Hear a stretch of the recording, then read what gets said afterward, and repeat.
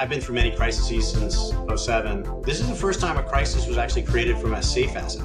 What killed everybody was duration. These guys weren't buying 3-month T-bills, they were buying 30-year bonds and 30-year mortgages. The long 30-year bond ETF almost lost more money than the S&P 500 last year. Think about that. Duration is a very, very real risk, right? And that's what killed these banks. And today I'm very excited to introduce to our podcast Anthony DeMartino, a friend of mine who I've gotten to know in the industry. He's the CEO of Trident Digital Group with 20 plus years of Wall Street experience. And he also boasts some crypto native experience at Coinbase and Matrixport, two very well-established companies that I think are doing amazing work in the space. So Anthony, welcome to the podcast. Thanks, Tyler. Thanks, John. Appreciate it. So we're wanting to know a little bit about you. Tell us how you got into crypto and what you're doing now, and briefly summarize for us what you do at your current company. Sure. So as you mentioned before, I was 20 years on Wall Street, always running trading desks. So I was UBS. I was a short-term interest rate trader before I took on the agency desk, which for people who don't know, that's trading Fannie Mae and Freddie Mac between '07 to 2012. So front row seat to my first kind of global financial crisis. And then I moved over and was trading European products during the Euro crisis. And I moved to Barclays in 2012 to eventually run emerging markets. And I think this is where I started to recognize the usefulness and need of crypto before I knew what crypto was. 2018, I left to go to HSBC to run all of Latin America. And we had banks in Argentina, Chile, Colombia, Mexico, and Brazil. And we had a very large presence in Argentina. And in 2019, I was sitting in Buenos Aires when the capital controls got put on that are still here today. Fun stat was the RG peso to the dollar was 12-1 in 2018. I think the gray and black market are somewhere around 700. Right, this is a large economy, has oil exports, protein exports, farm exports, and just hyperinflation has destroyed the buying power. And what was really interesting is that in places like Argentina, you can't buy a house unless you have dollars, right? And you haven't been able to convert more than a couple $100 a month from pesos to dollars since 2019. So you have a generation that hasn't been able to store any wealth because their equity markets and bond markets can't keep up with inflation rates. So the only real way to store, unless you're internationally wealthy, the only way to store value or passively onto your family is through housing. But if you don't have access to dollars, you can't access that gain. So the real, when people think about store of value or medium of exchange, when you sit in the United States, yeah, it's kind of a foreign concept. But when you start venturing outside the G3 or G4 and into emerging markets, you start to realize that. So my career ended in the banking industry in 2020, late 2020. Accidentally got into crypto. Just started seeing some stuff come through my emails and went down that proverbial rabbit hole. And what I had realized is a lot of friends of mine, either at Barclays or HSBC or UBS, had moved into crypto. So I reached out to colleagues, asked them what they were doing, and really try to understand the mechanics of the landscape, how things work, how people were taking risks, how were people trading the market. And in the end of 2020, I pitched Coinbase a DeFi derivative trading desk, to build one. And they ended up hiring me the first week of February of 2021, and away it went. So I was employee number one of a group called Coinbase Risk Strategies. By the time I left a year and a half later, we were 10 people. We had $100 million in capital. We raised $100 million in a debt note that we sold off to a major money manager in the US. And then we were managing the treasury of a couple protocols and VCs. So we had a pretty significant presence in a short period of time. And it allowed me to really understand how the mechanics of spot trading, futures trading, and DeFi trading really operated. Not what a TradFi person would think it should operate, how it actually operated. That's so great, because that's exactly the mission of what we're trying to educate our audience about. Is your journey has been completely from TradFi to DeFi. You know the TradFi markets in and out. Your expertise in sovereign debt and understanding government issued currencies is especially applicable to the world of crypto, because people are always talking in this sort of economic textbook fashion about store of value and unit of account.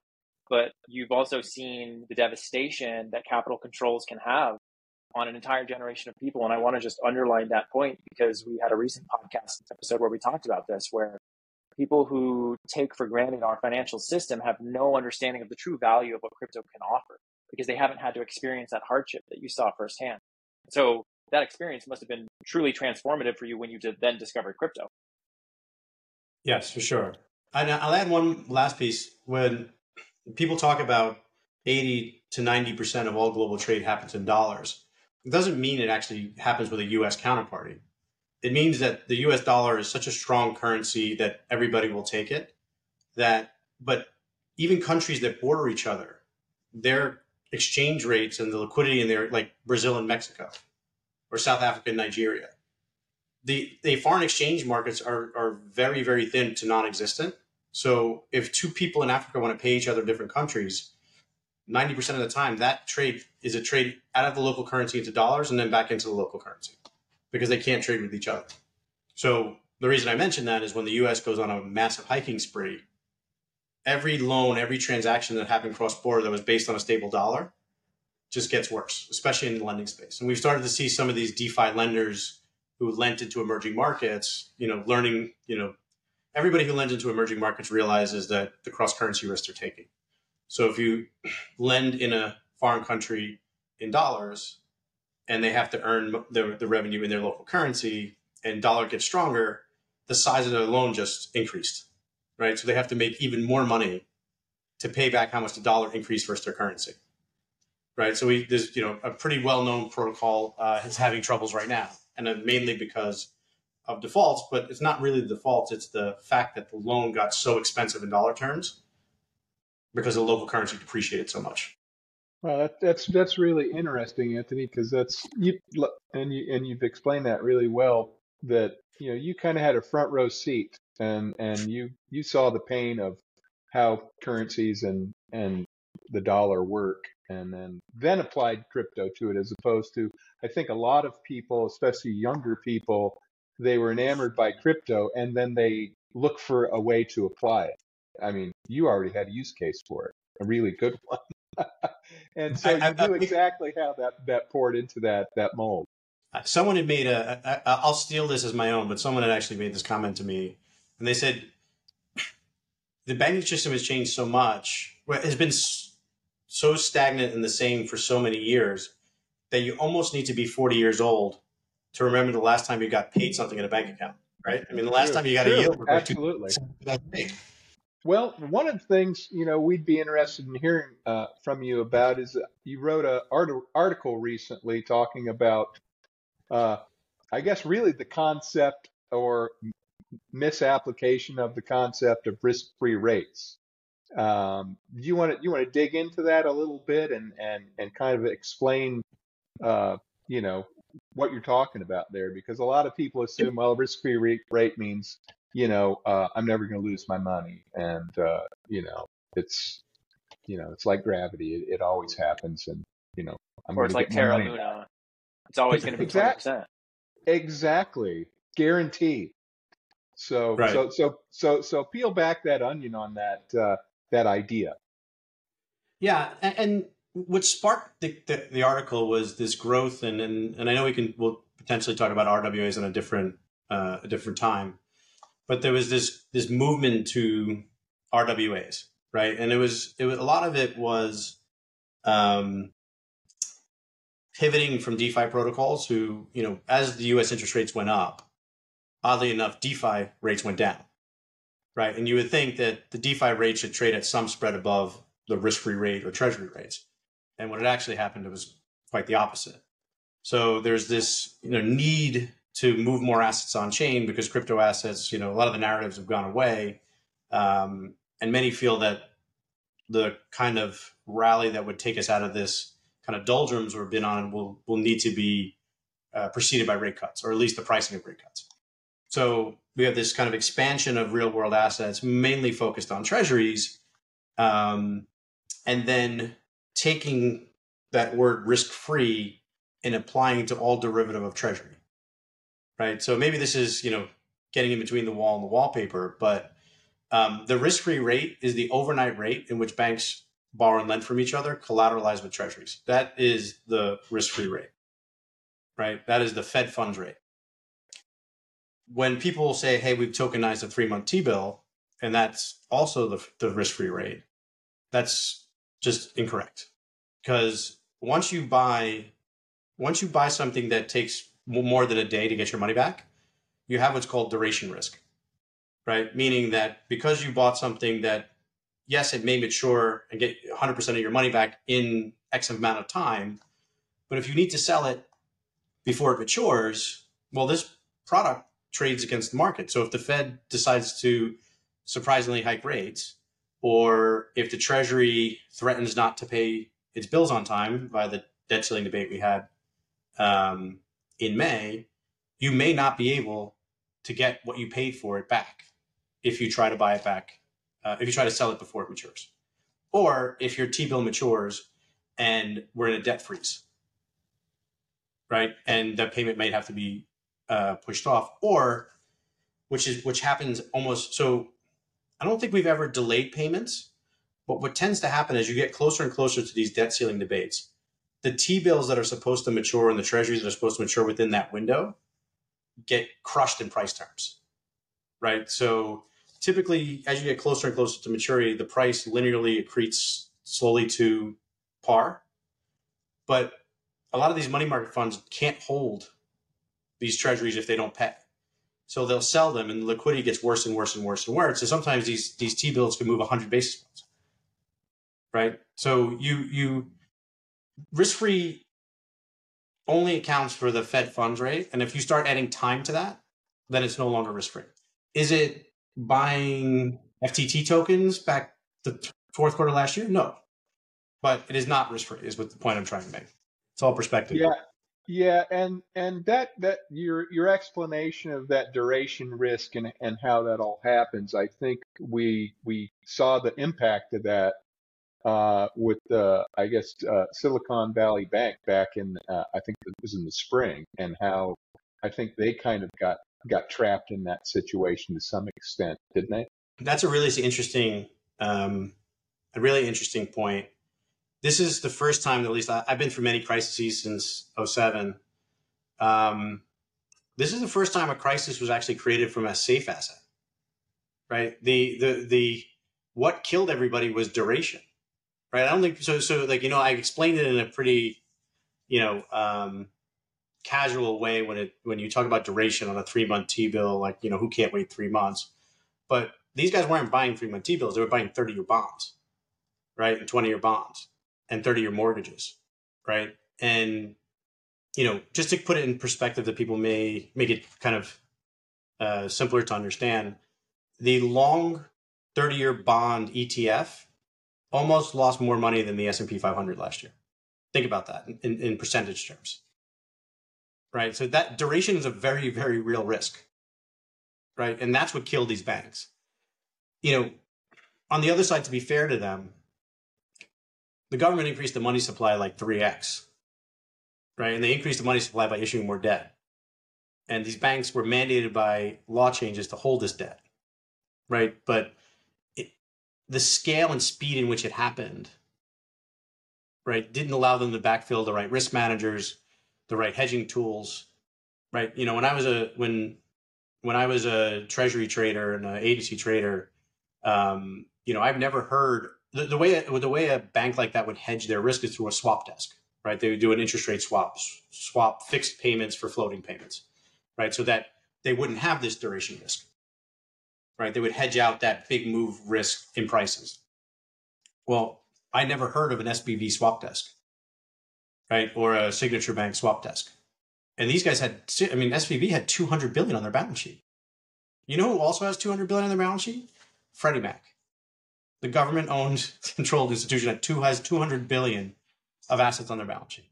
So this is kind of how out of control it had gotten, right? And then you put it into the context that we have almost 5,000 banks, right? And this is what they were taking in deposits, and they had to make loans. There wasn't the ability to make loans was somewhat constricted, so they had to buy securities. Wow, that's interesting. Another interesting aspect of that period of time is that the depegging of some of the stable coins. And I think in your article you said, well, you can't do anything because the banks are closed on the weekend, and how that bit people in the ass literally. And hey, we got the money, it's in the bank, it just doesn't open up till Monday morning. But and when the crypto market is 24/7, 365, that just you depeg, and there's nothing you can do to stop that. Yeah, and listen, I actually think there's a mathematical equation that's kind of core in fixed income that's called the time value of money, right? So if I need my money, let's say the global banking market in the East Coast time closes at 4 p.m. on a Friday, and I want to swap my stablecoin for dollars, guys like Circle and Tether are subsidizing that, right? Because they're keeping a huge portion of that cash on the side to allow for an anticipated volume that would trade when the banks are closed. I say it's subsidized because that cash could be earning 5%, and it's not. Right? It has to be sitting liquid, ready to go, not earning anything. So that we can have this myth that we are trading freely on chain, right? Like every time we're locked into the real world, we're locked into the finite universe that these assets are and these currencies are based on. And if we want it to be 24/7, then we have to think about the potential of depegging. But honestly, I wouldn't even really call it a depegging. If you think about it, if you needed your money, the market was closed for 2.5 days, right? What would you need to free up capital? What would you need to earn to make that loan for 3 days? On a typical weekend when the market's not going crazy, I don't know, 10, 15 basis points. So you would, instead of exchanging for 1, you exchange for 99.90. But if you add the risk of the global financial crisis and the money not knowing where that cash, which banks that cash sat at and what was going to happen to those banks, because here's the thing, I don't know if most people know this, but on the Friday of SVB, the FDIC fully intended to haircut, and then the term haircut is meaning, if you had $100 with a bank, they would haircut you, meaning they would give you less back, right? The San Francisco Federal Reserve, the Fed, the Treasury and the FDIC had fully intended to have uninsured deposits take a haircut on that Friday. And then they reversed course on Sunday night. But, the leading horse coming around the clubhouse turn was let people who are uninsured lose money. Now, if you think about, at that point, USDC was 40 billion. So let's say they keep a quarter of it in cash. So they had 10 billion in cash sitting at banks, right? They didn't have 150 million banks to put 250 at, right? So a good portion of that 10 billion was uninsured, right? So you take the 3 days of time value, then you add this existential risk, and USDC trading at 90 for 3 days. Yeah, it was a good trade if you bought it, but that was probably accurately priced for the information you had on Saturday morning. Interesting. And I wanted to throw a little bit in here because I'd like to get your take on that, because, we talk about risk-free rates and risk management and the whole idea of risk. You talked about time value of money. How did the inverted yield curve play into this? When, obviously that's something that doesn't happen all the time, but we've been with it here for a while now. And, the long money, it's not getting, you're not getting compensated for borrowing money or lending money at a longer term, which traditionally, the longer you have a loan, the more risk there is of non-payment of that. So the rate should definitely be higher. So how is the inversion of the yield curve, or what part does it really play in this whole, the backdrop of all these problems?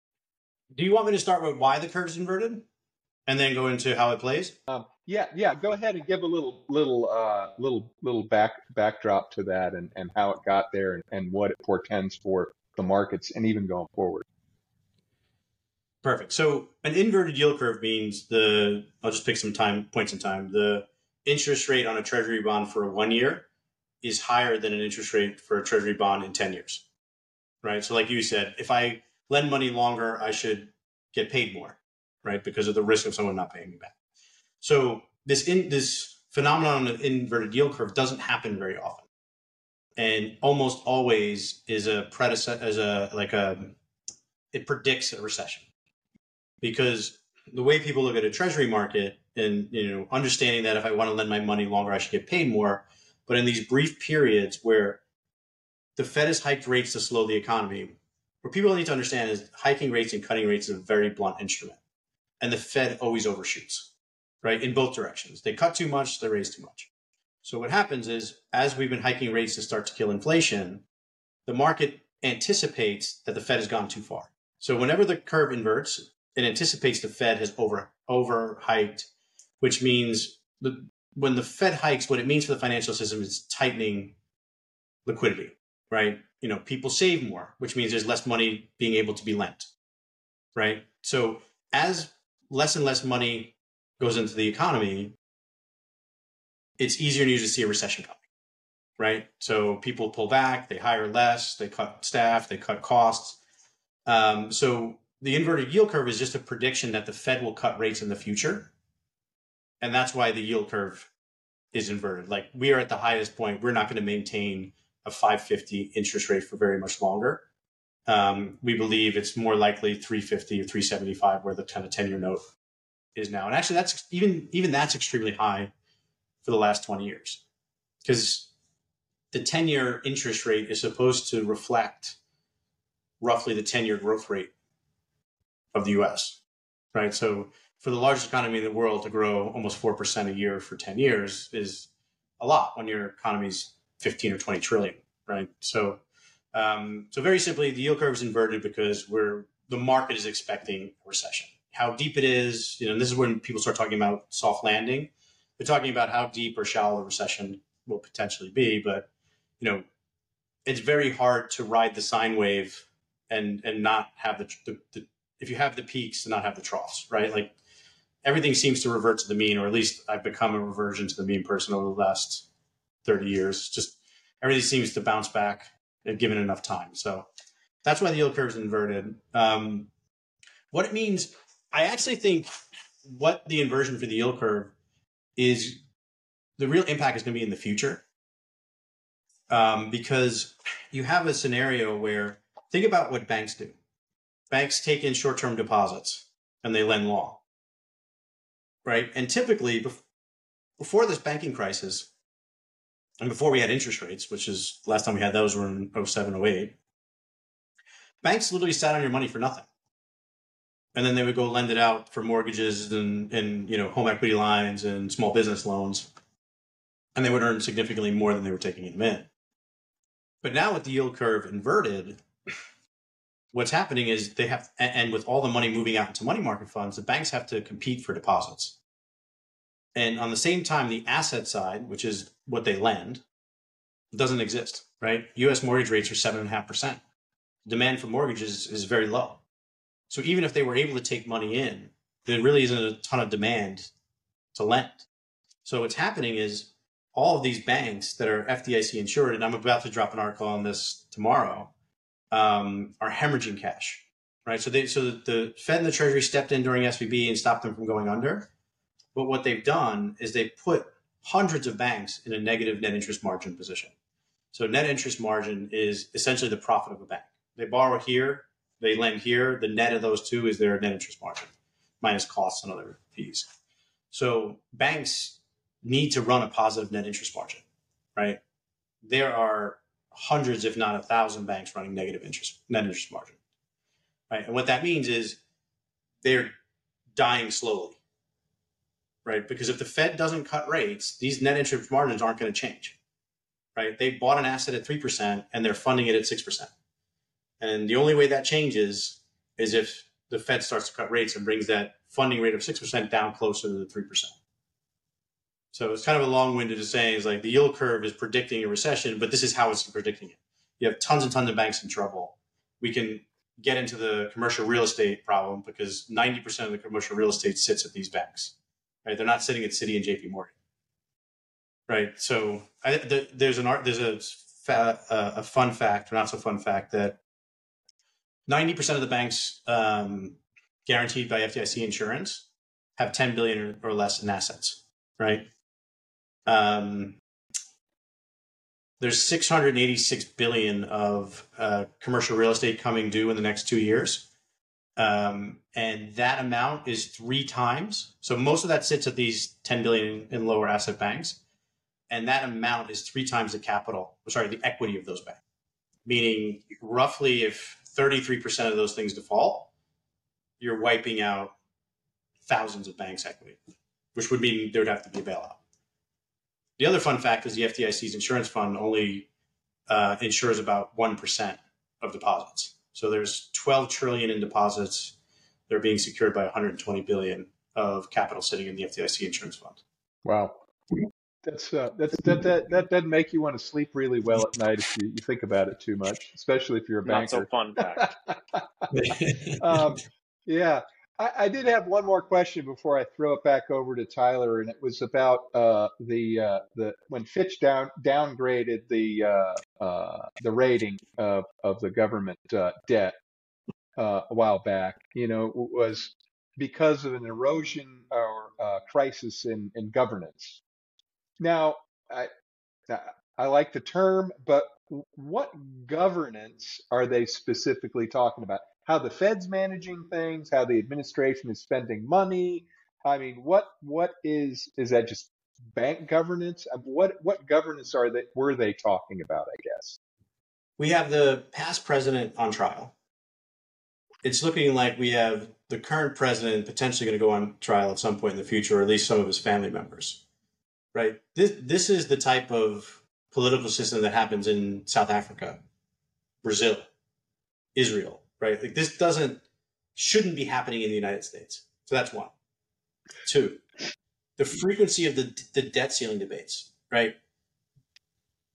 In the US, maybe it's not so obvious, but we are flouting probably the most significant advantage of a country is having the world's reserve currency and playing political chicken with it to make sure that more bridges are built in Alabama or more military bases don't get closed in Texas. Right? We're playing Russian roulette with the planet's economic system, right? And you can see that by the increasing frequency of these debt ceiling debates, right? And then you talk about President Trump during office, or maybe when he was running, mentioned about defaulting on debts. So you have a scenario where we have massive debt, right? And we have a political system that has to go to the brink to make bureaucratic decisions.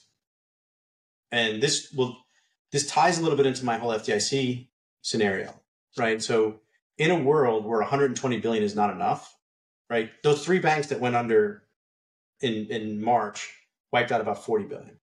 3. During 2008 to 2012, I think we lost like 570 banks. Okay, so like if this scenario with the yield curve stays inverted, net interest margins continue, we don't cut rates, and we get a Republican president, right? You could see a scenario where the FDIC fund gets drained, and yes, they have a line to the Treasury, but at a certain number, Congress doesn't like 100, 200, 300 being spent without them having a say, right? And again, who made all the decisions? The Fed and the Treasury. The next Fed and Treasury will be appointed by the next president. If that president doesn't care about fiscal responsibility or doesn't care about a sovereign debt rating or doesn't a lot of these things that are being taken for granted are jump balls, is what Fitch is saying. Now we can reverse course, but that would mean that our political divisiveness in this country would reverse course. And if you're a betting person, it's not high probabilities in the short term. Yeah, so the brinkmanship was something that I noticed from your article, Anthony, that I think is a very important point to think about from a governance perspective. And it reminded me of the chaos of a lot of DeFi projects where governance is a big issue that is sort of an unknown, and people price governance risk in different ways. And for Fitch, this credit agency downgrading the US, it's taken a lot of confidence out of the system. And right now, people in crypto are hoping on confidence of the system so that they can earn 5% in TradFi. And so when you were talking about how it's weird that, you know, you need to be 40 years old to recognize the time in which a bank paid you. Well, it's like John and I were joking in a previous episode about how some of the most degen people I know are buying the most boring asset class, which is bonds and T-bills, right? And so what has happened here that we now have crypto, not the yield being so much less and the yield in TradFi being so much higher, how much longer can this last? Because I know a lot of my friends in DeFi and crypto have piled into TradFi products. You mentioned that this 5% may not last forever. Yeah, I mean, not to get super macro, but it looks like, based on my conversations with a couple friends that are still doing this, the treasury trading day to day and following the economy a little bit more closely than I am, that it's really hard to see the Fed cutting rates in the next year. So I think we're probably 9 months to a year pretty safe. But eventually something will crack, right? And like we talked about the banking system, we talked about commercial real estate, like there's definitely challenges and headwinds coming forward. So I think, you know, at this point, and, you know, we can destroy this if I'm wrong, and if I'm right, we can leave it forever. But, you know, I think it looks about a year that we'll have these rates. But you gotta understand, we've like doubled the money supply in a tiny period of time, right? We've had zero interest rates for 15 years, right? Like if you think about everything reverting to the mean, and on average, the United States inflation rate's about 2%, right? Like if you had 15 years of zero, you have 15 years of 4 to 5%, you kind of get to 2 after 30 years. Now, I'm not expecting that to be the case. You see the surprise on my face, right? For someone who's my age, who's only ever lived in a low interest rate environment, right? And think of crypto, which has only ever existed in a low interest rate environment. The white paper was in 2008 for Bitcoin. Crypto has never existed in a high interest environment. Correct. Yeah. And to your point about why the degens are piling into treasuries, I think, in a word, I think it's probably maturity. I mean, I think it's, you know, when money was simple, right? I mean, think about, you've had hacks or exploits in some of the blue chips that you never thought could happen, right? Like we've had multiple scenarios where, you know, even Aave might be in trouble if a certain amount of liquidation scenarios happen, right? You had Euler Finance, which was like, you know, gaining real traction as a lending protocol to take on the kind of heavyweights. And, you know, they and your tech people on this call are going to butcher me, but like they created an update and they didn't audit it before they launched it. Like total own goal, and wiped out the protocol, right? Like, so I think a lot of people are realizing that the environment's tough. The ability to sell their governance token for OPEX is becoming harder and harder. They have no ability to lend their tokens for dollars anymore, which they used to be able to do in the past. And they still really believe in the space, so they need to extend their runway, and they need to make sure they don't lose what little money's left after the bull run to be able to kind of, you know, survive as long as possible. So unfortunately, DeFi protocols buying treasuries is the height of being in a war of attrition. It's also extremely ironic. Yeah, for sure. So let's talk a little bit about risk management. We've thrown around these terms of risk, and the way I've often thought of risk is exemplified in one of my conversations with my friend during that weekend when USDC had depegged. And he's like, oh, this is an easy, 10, 20% return on my money. I'll buy at 89, 85 cents, and I'll get it up to $1. And I explained to him, in my view, and tell me if I'm wrong about this, Anthony, but I basically said, your risk of that being wrong is the chance that you lose all your money instead of the chance that you're just going to make a little bit. Like the risk that is being priced here is the chance that this could go all the way down. Now, you were saying it was a short window, right? But at that time, all of the available information was like, hey, look, there's a big hole here, and this might not actually get filled.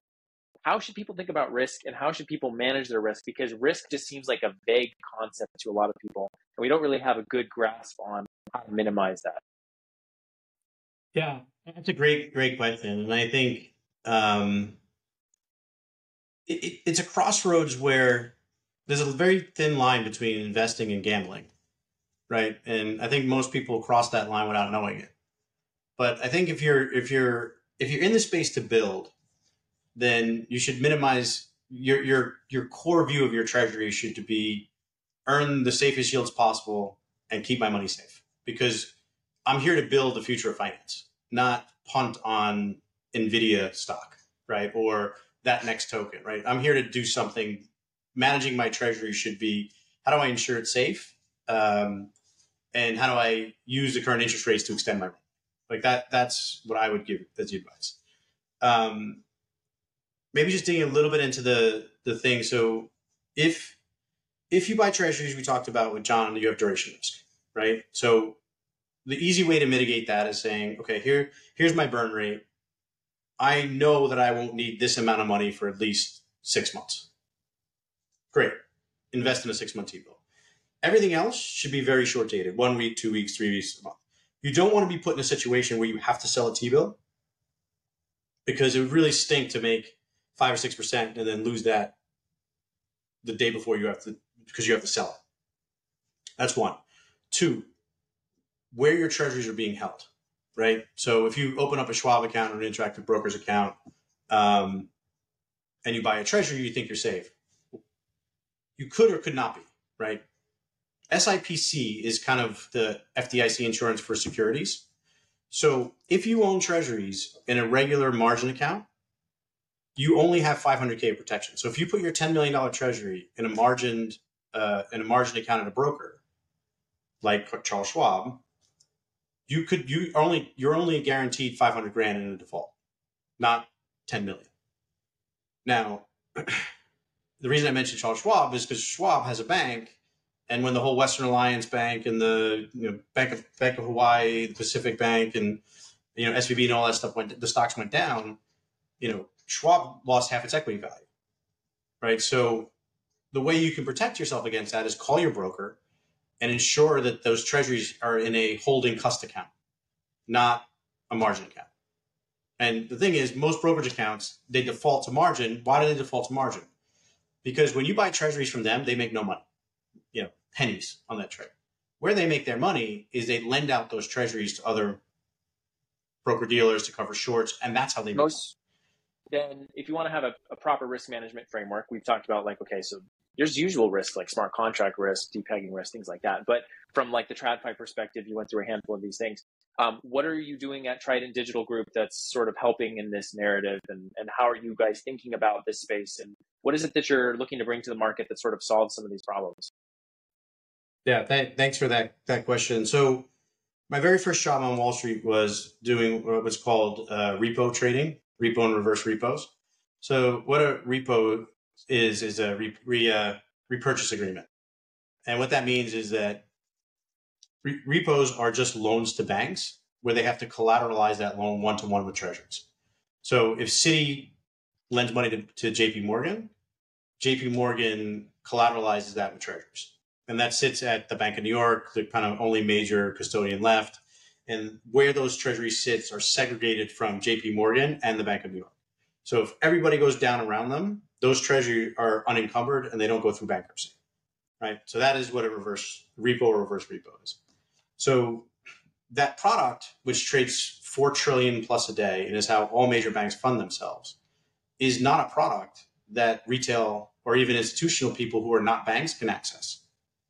And arguably that repo rate, that rate that's paid on dollars backed by treasuries for 1 day, meaning it has no duration, is the risk-free rate. That's the only attainable risk-free rate in my view. But that product doesn't exist. You can achieve that product through a money market fund, right? But that money market fund also owns treasuries and does some other things in there. The product that we bring to market is we're bringing that repo product directly to clients. So for every dollar they put into this product, we will back it one-to-one with treasuries, and it sits at the Bank of New York in a segregated account. So if we disappear, the broker dealer disappears, the bank disappears, that money's sitting there one-to-one. So and you think about it, the real risk-free rate. In my humble opinion, yes, that is the real risk-free rate because it reflects the Fed funds rate, which is supposed to be the risk-free rate. And it's also collateralized with treasuries. And what it also is a limitless, if you compare it to the FDIC insurance, like if you do a side-by-side FDIC insurance, this product, we all agree at a certain size, when you only have 1% of what you're guaranteeing, you need other factors to kick in to if the losses are big enough. In this scenario, you could do hundreds of millions, you could do billions, and there's no cap because every dollar is backed by a treasury. The only scenario in which you lose in this case is if the government decides not to pay its treasuries. And I'll tell you this, the FDIC insurance will default before the treasury defaults on its debt. But no retail has actually access to it. So it's not super clever. It's just bringing something that I've always found super useful. Access. And it's not tokenized, so I don't think it falls under the real world asset tokenization, but it's actually bringing this product to the Web3 community, whether it's fintechs and startups directly with their cash or DAOs and foundations who have stablecoins. Democratizing access to the true risk-free rate. I think that's the title of the podcast. And I think I'm going to steal that. I think I'm going to steal that for my presentations.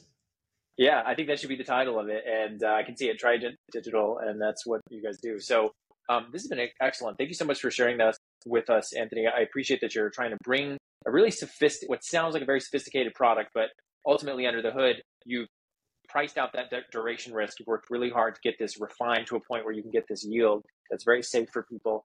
Could you tell people where they can find more about this product and your company and what you're doing? Yeah, so our website is tridig.io, tridig.io, and great timing because we just announced our seed round today. So yes, congratulations, by the way. Thank you. It's been an awesome process, and I feel like we're building a series of products that will do well in the bear market and help people get through. And we have a lot more fun stuff to do once the market goes back to kind of higher prices and better opportunities. Yeah, you're positioned well to be ready for that when that comes. So their very first podcast since going public with the news about their fundraise. We're lucky to have Anthony. Timing's everything. For sure. It sure is. So, for sure. Any last comments, Anthony, you'd like to share with our audience, or any suggestions for folks who just want to stay positive in this environment? I think you're giving us a lot of hope, but do you have any last message you'd like to share? I think it's really just keeping it simple, right? If something sounds too good to be true, it probably is. And when you're thinking about investing your money, just really be clear about what you're doing it for. If you're doing it to extend your runway and keep it safe, then there's a very small set of products to look at. If you're trying to shoot the lights out, then there's a different set of products. Just make sure that, once you've decided what your risk appetite is and what your goals are, a lot of information is available, right? And there's a lot of people in this community who will help out. And I'm happy for people to DM with questions of the way they've managed their treasuries. Happy to do it because I really hate to see people, after what we've been through over the last 3 years or 2 years, again, blow up on something that was sold as being risk-free when it wasn't. Thank you for that, Anthony. That's really what we try to share with our audience, is to be skeptical and to look into these things. We want to be a resource to help people learn more about that. So if you're listening to this and you feel inspired by some of the stuff Anthony shared, join our community. Like Anthony said, he's got a lot of great resources here that we can learn from. And again, thanks, Anthony, for sharing your wisdom with us. And for everybody listening, please consider giving us a like and subscribe if this was interesting for you. And we'll catch you on the next one.